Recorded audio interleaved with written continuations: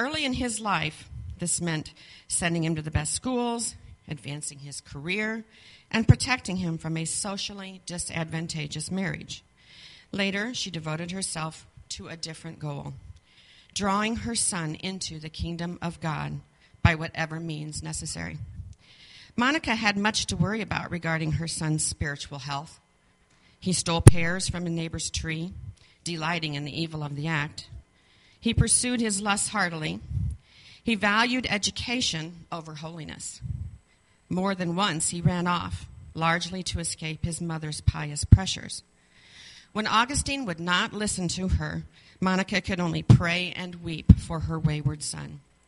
In Confessions, Augustine recalled a mother who wept to God for me, shedding more tears for my spiritual death than other mothers shed for the bodily death of a son. After years of supplication, Monica's prayers were answered. Augustine embraced Christianity and came to appreciate fully his mother's spiritual labors on his behalf. She lived to see him become a priest and died in peace, having told him, "There was one reason, and one alone, why I wished to remain a little longer in this life, and that was to see you a Christian before I died. God has granted my wish, and more besides." Augustine became the premier theologian of his generation, influencing much of how we view the Bible even today.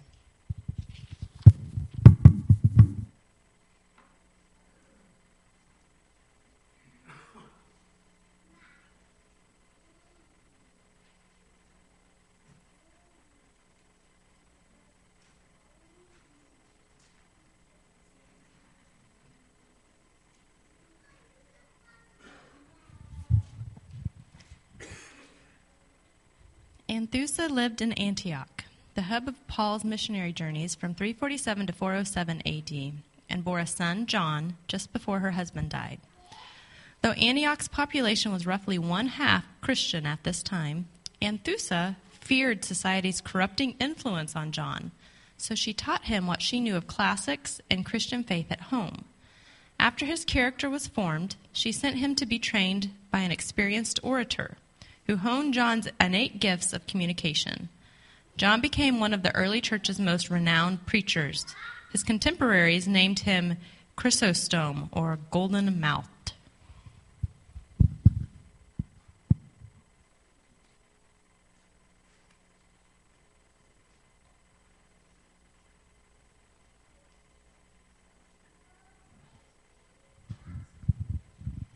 Katie Luther. Katie was the wife of the Protestant reformer Martin Luther, who lived from 1499 to 1552 AD and schooled a large and ever-changing group in her house. She bore 6 children, raised 4 orphans, and generally mothered the students Martin brought home from the university where he taught. Sometimes as many as 30 people crowded under her roof, seeking to learn all they could from both Martin and his formidable wife. Luther was only half joking when he referred to her frequently as "my Lord Katie."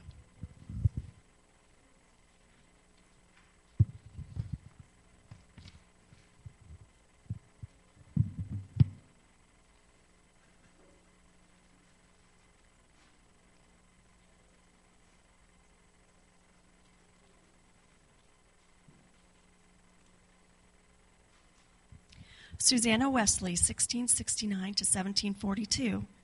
Susanna was the mother of John and Charles Wesley, and is sometimes called the mother of Methodism as well.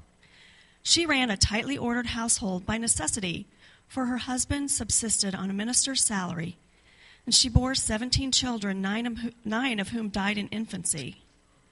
On top of all her household duties, she conducted day school for her youngsters, instructing them in godliness alongside academics. Each child had chores to perform, scriptures to learn, and character issues to address. Each child also had a personal audience with Mother every week for one-on-one attention and encouragement. It is not hard to see how the discipline integral to the Methodist system grew from John Wesley's childhood experiences, as Methodism emphasized small groups in which every member was accountable for Bible study, mutual correction, edification, and Christian service. Though Susanna lived only long enough to see John's earliest revival meetings, she would have been proud of the religious movement he founded following many of her principles.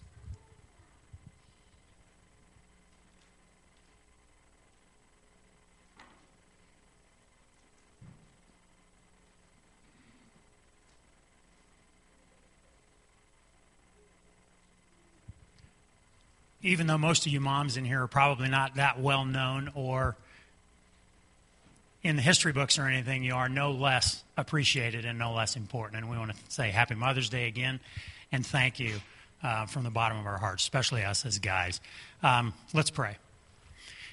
Father, we just want to thank you on this special day, Mother's Day. Lord, we're so thankful for our moms. They mean so much to us. And Lord, we just ask that you would bless them, especially on this day. Give them a great day as they just relax and just enjoy their families and friends. Father, thank you so much for the institution of motherhood, how you've set that up and how you've given us moms. Father, it's so important and just a wonderful thing for us.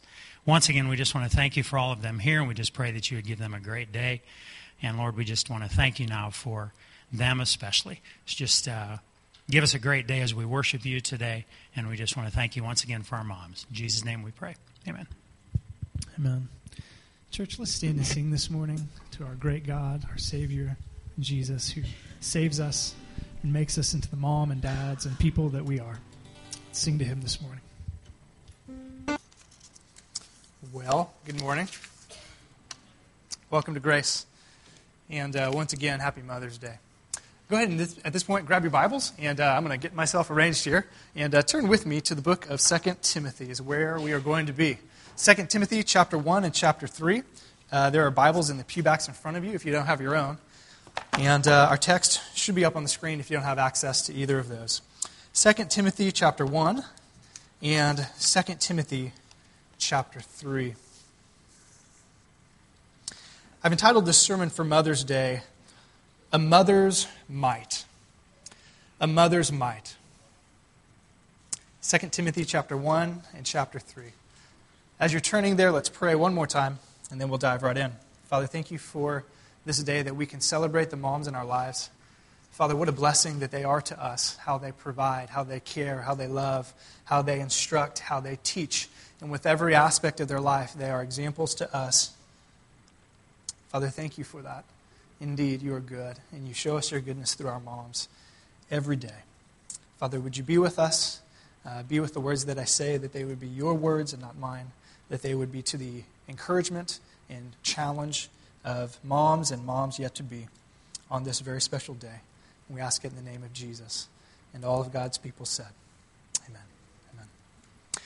There was once a notorious skeptic of the Christian faith, and his name was Robert Ingersoll. He was a political leader. He was a notorious lawyer. He was a religious skeptic.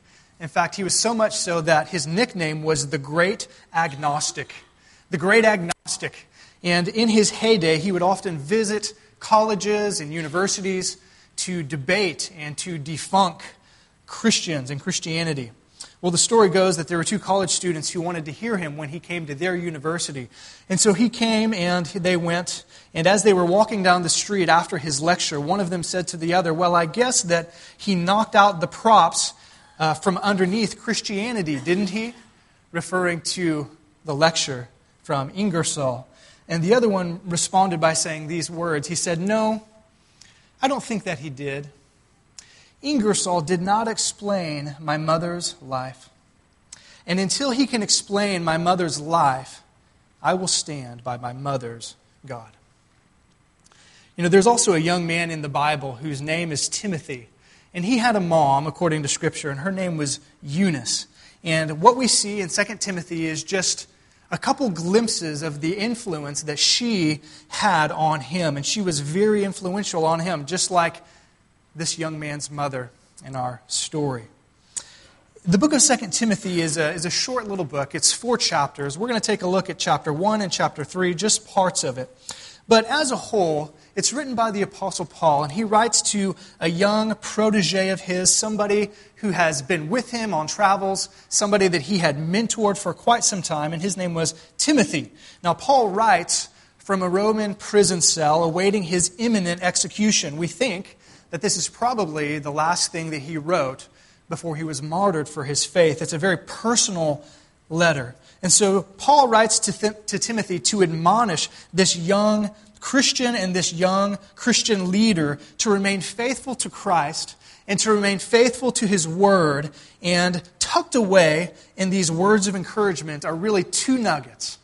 Tucked away in this admonition from Paul to Timothy are two nuggets of information that highlight for us Timothy's spiritual heritage. So we don't get much, but we get enough to learn something from. Specifically, the role of Timothy's mother on his life and on his faith. And so the first nugget of information is found in chapter 1, verses 1 through 7. And in that little section, we're going to see the might of a mother's example, the strength of a mother's faithful example to her children, verses 1 through 7 in chapter 1. And the second truth about Timothy and his mother is found in chapter 3. And in that little section, we're going to see the might of a mother's instruction. That is the power of a mother's ability to teach her children. So first of all, look with me in chapter 1. We're going to see the might of a mother's example. 2 Timothy 1, verses 1 through 7. There's a story that was told by Lauren Sanney. He was the longtime president of a parachurch ministry that you may or may not be familiar with. It's called the Navigators. It's a very strong non-profit parachurch ministry, and he was the longtime president. Many, many years he served as the president of the Navigators. And he once wrote this about his mother, and I quote, "My mother gave birth to me in a frontier house on the Midwestern prairie. Now, on the kitchen counter, she placed a list of the ingredients necessary for my formula." I guess that's before you bought it in the store, right? You had to make it up. And at the top of this list was prayer. At the top of the list was prayer. And that remained at the top of her list for me throughout her life, he writes. "I have to thank her for firmly establishing my spiritual roots."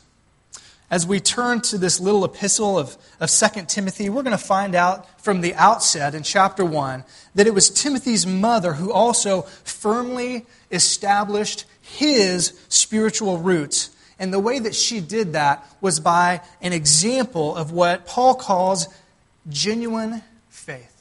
Genuine faith. It was her genuine faith in Christ lived out that firmly established this young man's spiritual roots, who would then grow to become Paul's protege and a great man for the kingdom. So let's read 2 Timothy 1, 1 through 7 together and see this together. Starting in verse 1.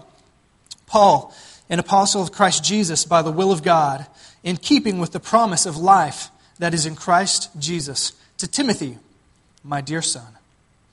Grace, mercy, and peace from God the Father and Christ Jesus our Lord.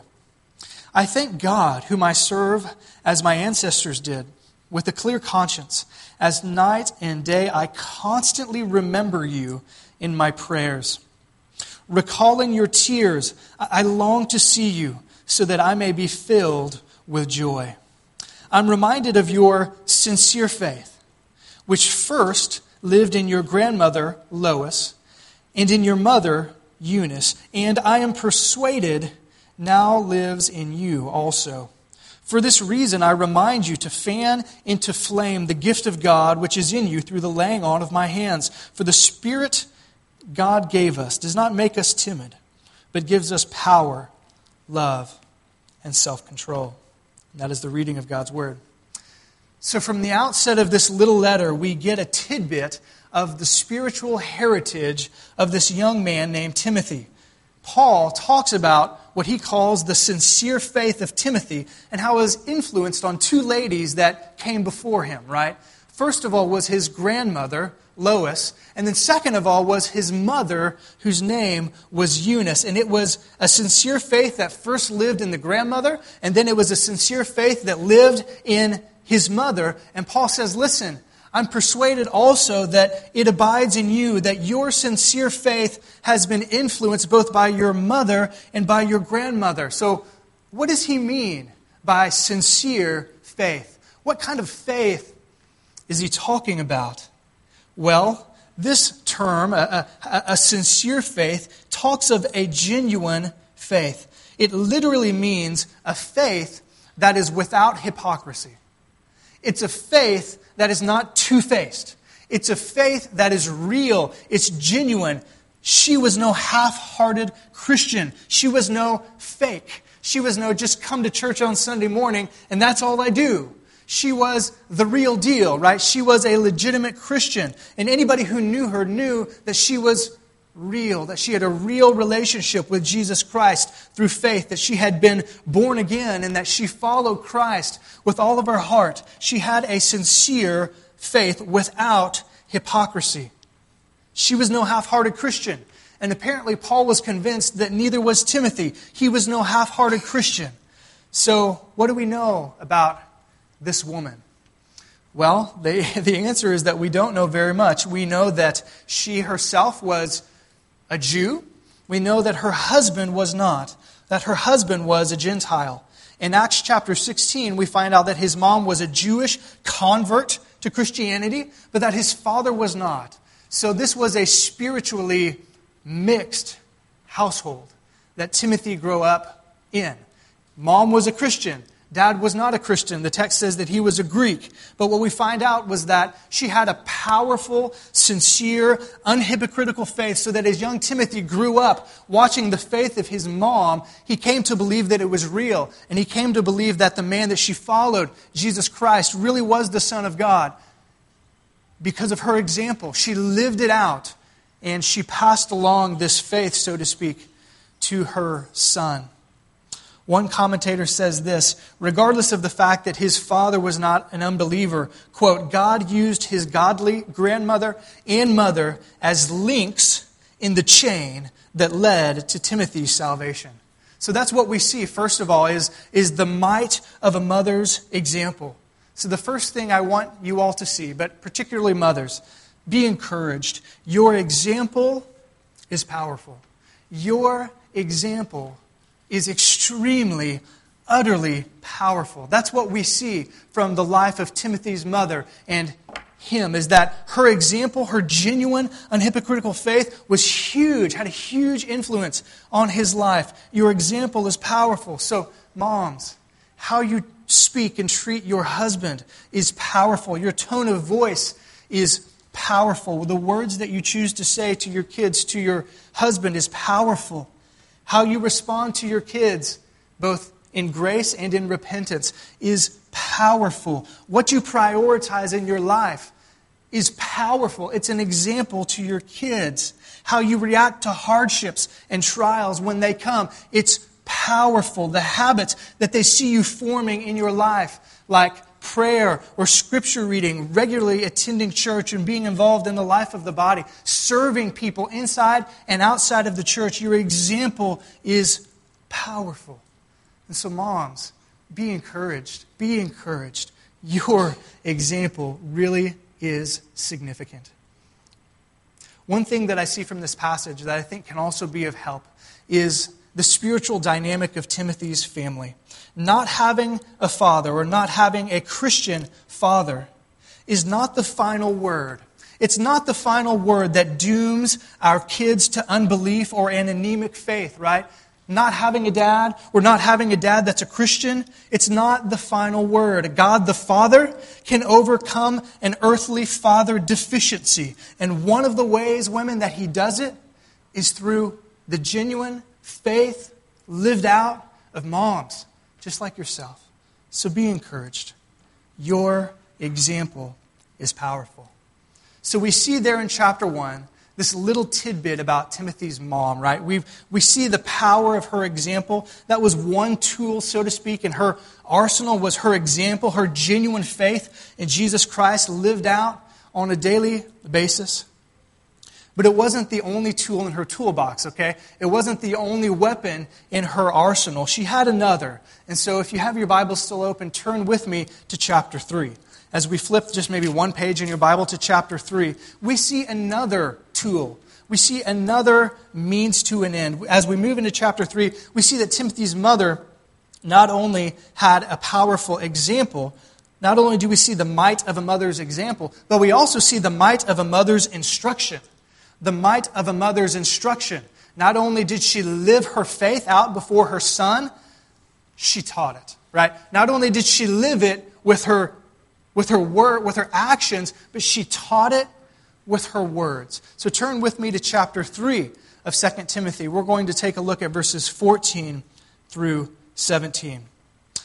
The great preacher, Dr. G. Campbell Morgan. He was a great preacher of the 20th century. He was a British preacher, teacher, evangelist. He was a great Bible scholar. And he had 4 sons, all of whom were preachers. So just imagine living with that family, right? He was a preacher, and he had 4 sons that eventually turned out to be a preacher. And as the story goes, one time they were all together. The sons were older, and they were all in the pastoral ministry, and they had a house guest for a special occasion. And the man came into the living room, and the whole family was there. And he wanted to see what the youngest son, whose name was Howard, was made of. He wanted to test him a little bit, maybe put him on the spot. And so he asked them this question. He said, "Howard, who is the greatest preacher in your family?" Of course, he has the dad who's famous. He has himself, who's a preacher, and 3 older brothers who were also preachers. And so this question was posed to Howard, who is the greatest preacher in your family? And without hesitation, he glanced directly at his father, whom he had great admiration and respect for, and looking directly at his father straight in the eyes, without a moment's hesitation, he answered, "Mom. Mom. Mom is the greatest preacher in our family." Here in chapter 3 of 2 Timothy, we're going to find out that Timothy's mother was also a pretty good preacher. She was a pretty good teacher because she had a great influence in instructing him. So when we get into chapter 3, there's a bit of a context. In chapter 3, what we find out is that Paul is talking to Timothy, and he's encouraging Timothy to stay faithful to the Bible, to stay faithful to doctrine, to stay faithful to the words that were passed down from Jesus to the apostles to him in light of the imposters, the false teachers that watered down and twisted the Bible. He's encouraging Timothy in his pastoral ministry. Listen, stay faithful to the Bible. And he's going to give him 2 reasons.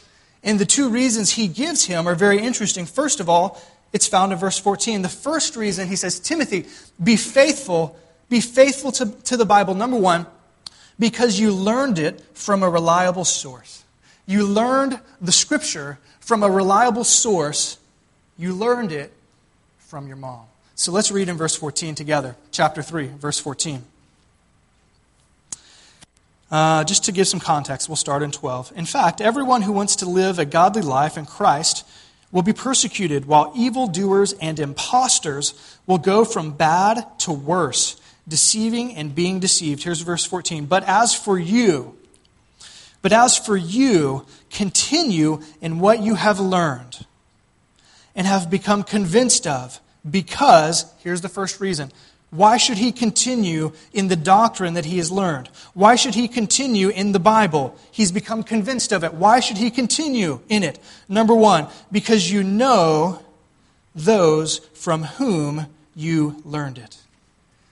Number 1, he says, you know whom you learned the Bible from. And very clearly, he's referring back to his grandmother and to his mother, the very passage we read in chapter 1. He says, listen, you need to be faithful to the Word because your mom and your grandmother were the ones teaching it to you. So what do we see? We see the might of a mother's instruction, right? Not only did Timothy's mother live out her faith, but she taught it. She intentionally taught the Scriptures to young Timothy. So Paul says, listen, you know who you learned it from. It was your mom, day after day, year after year, month after month, decade after decade, pouring her life into you and teaching you this Word, right?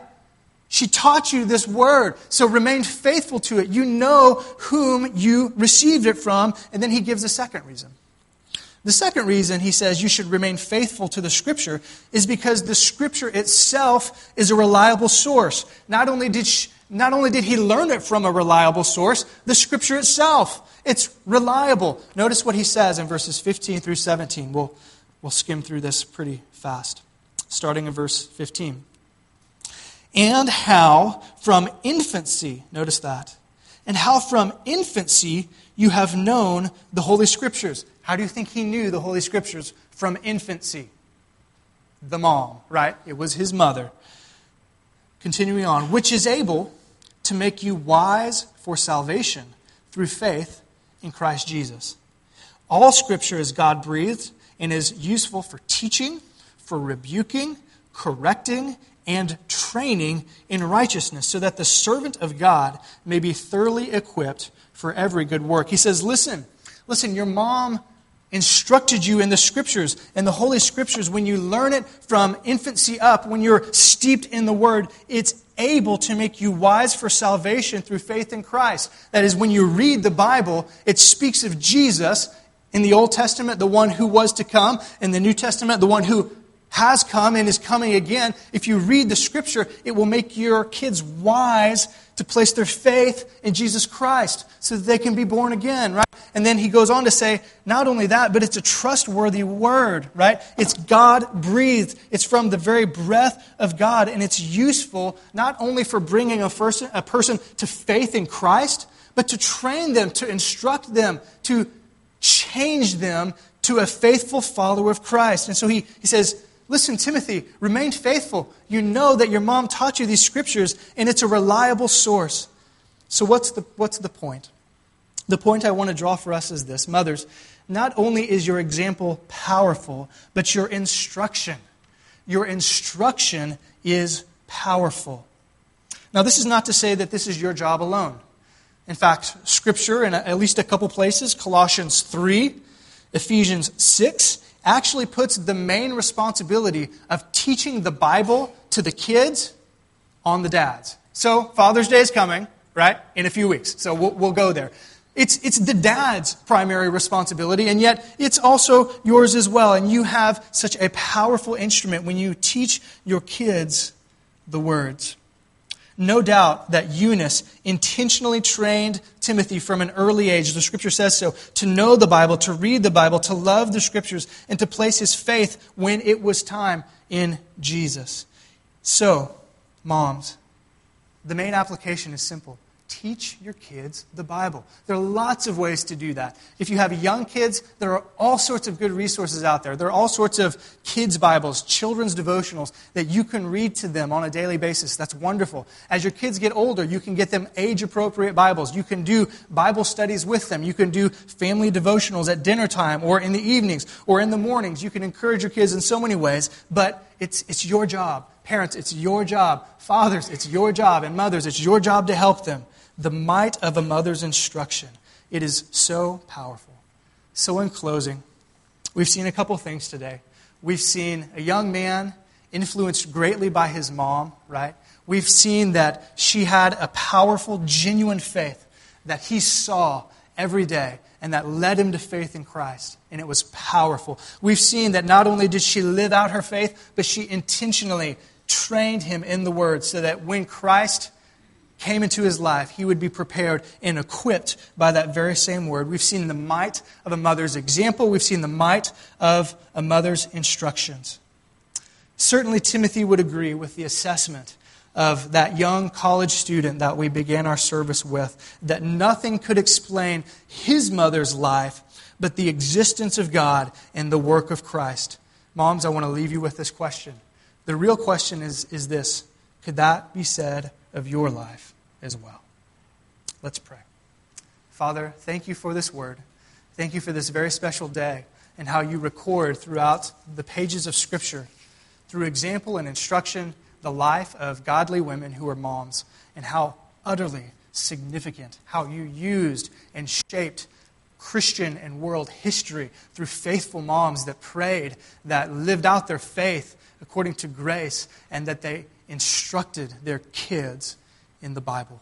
Father, may you be with our mothers, whether they are at home with young kids or whether they're at home with kids that are grown and away.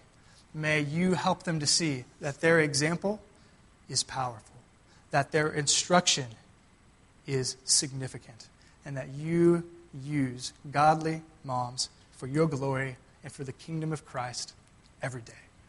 May this church be filled with moms like that. In the name of Jesus, we ask it. And all of God's people said together, amen. Just a few instructions before we leave. First of all, we'd like to invite all of you to our Mother's Day lunch, Mother's Day diner. Hopefully it will be tasty and good. Just a few instructions. Moms, when you get to your tables, what you'll find is that there are some cards there, some little name tags. Write your name. We're going to do a drawing to give away some of the flowers that are out there, so make sure you do that. We'll go by and pick them up. Also, men, I want to challenge you. Now's the time. When we're done, go help. Okay, go help serve. If there's no room serving, stick around and help clean up. Let's make this a good Mother's Day, and I don't want to see any women in the kitchen. Got it? Okay, let's go. Thanks for being here. See you next week.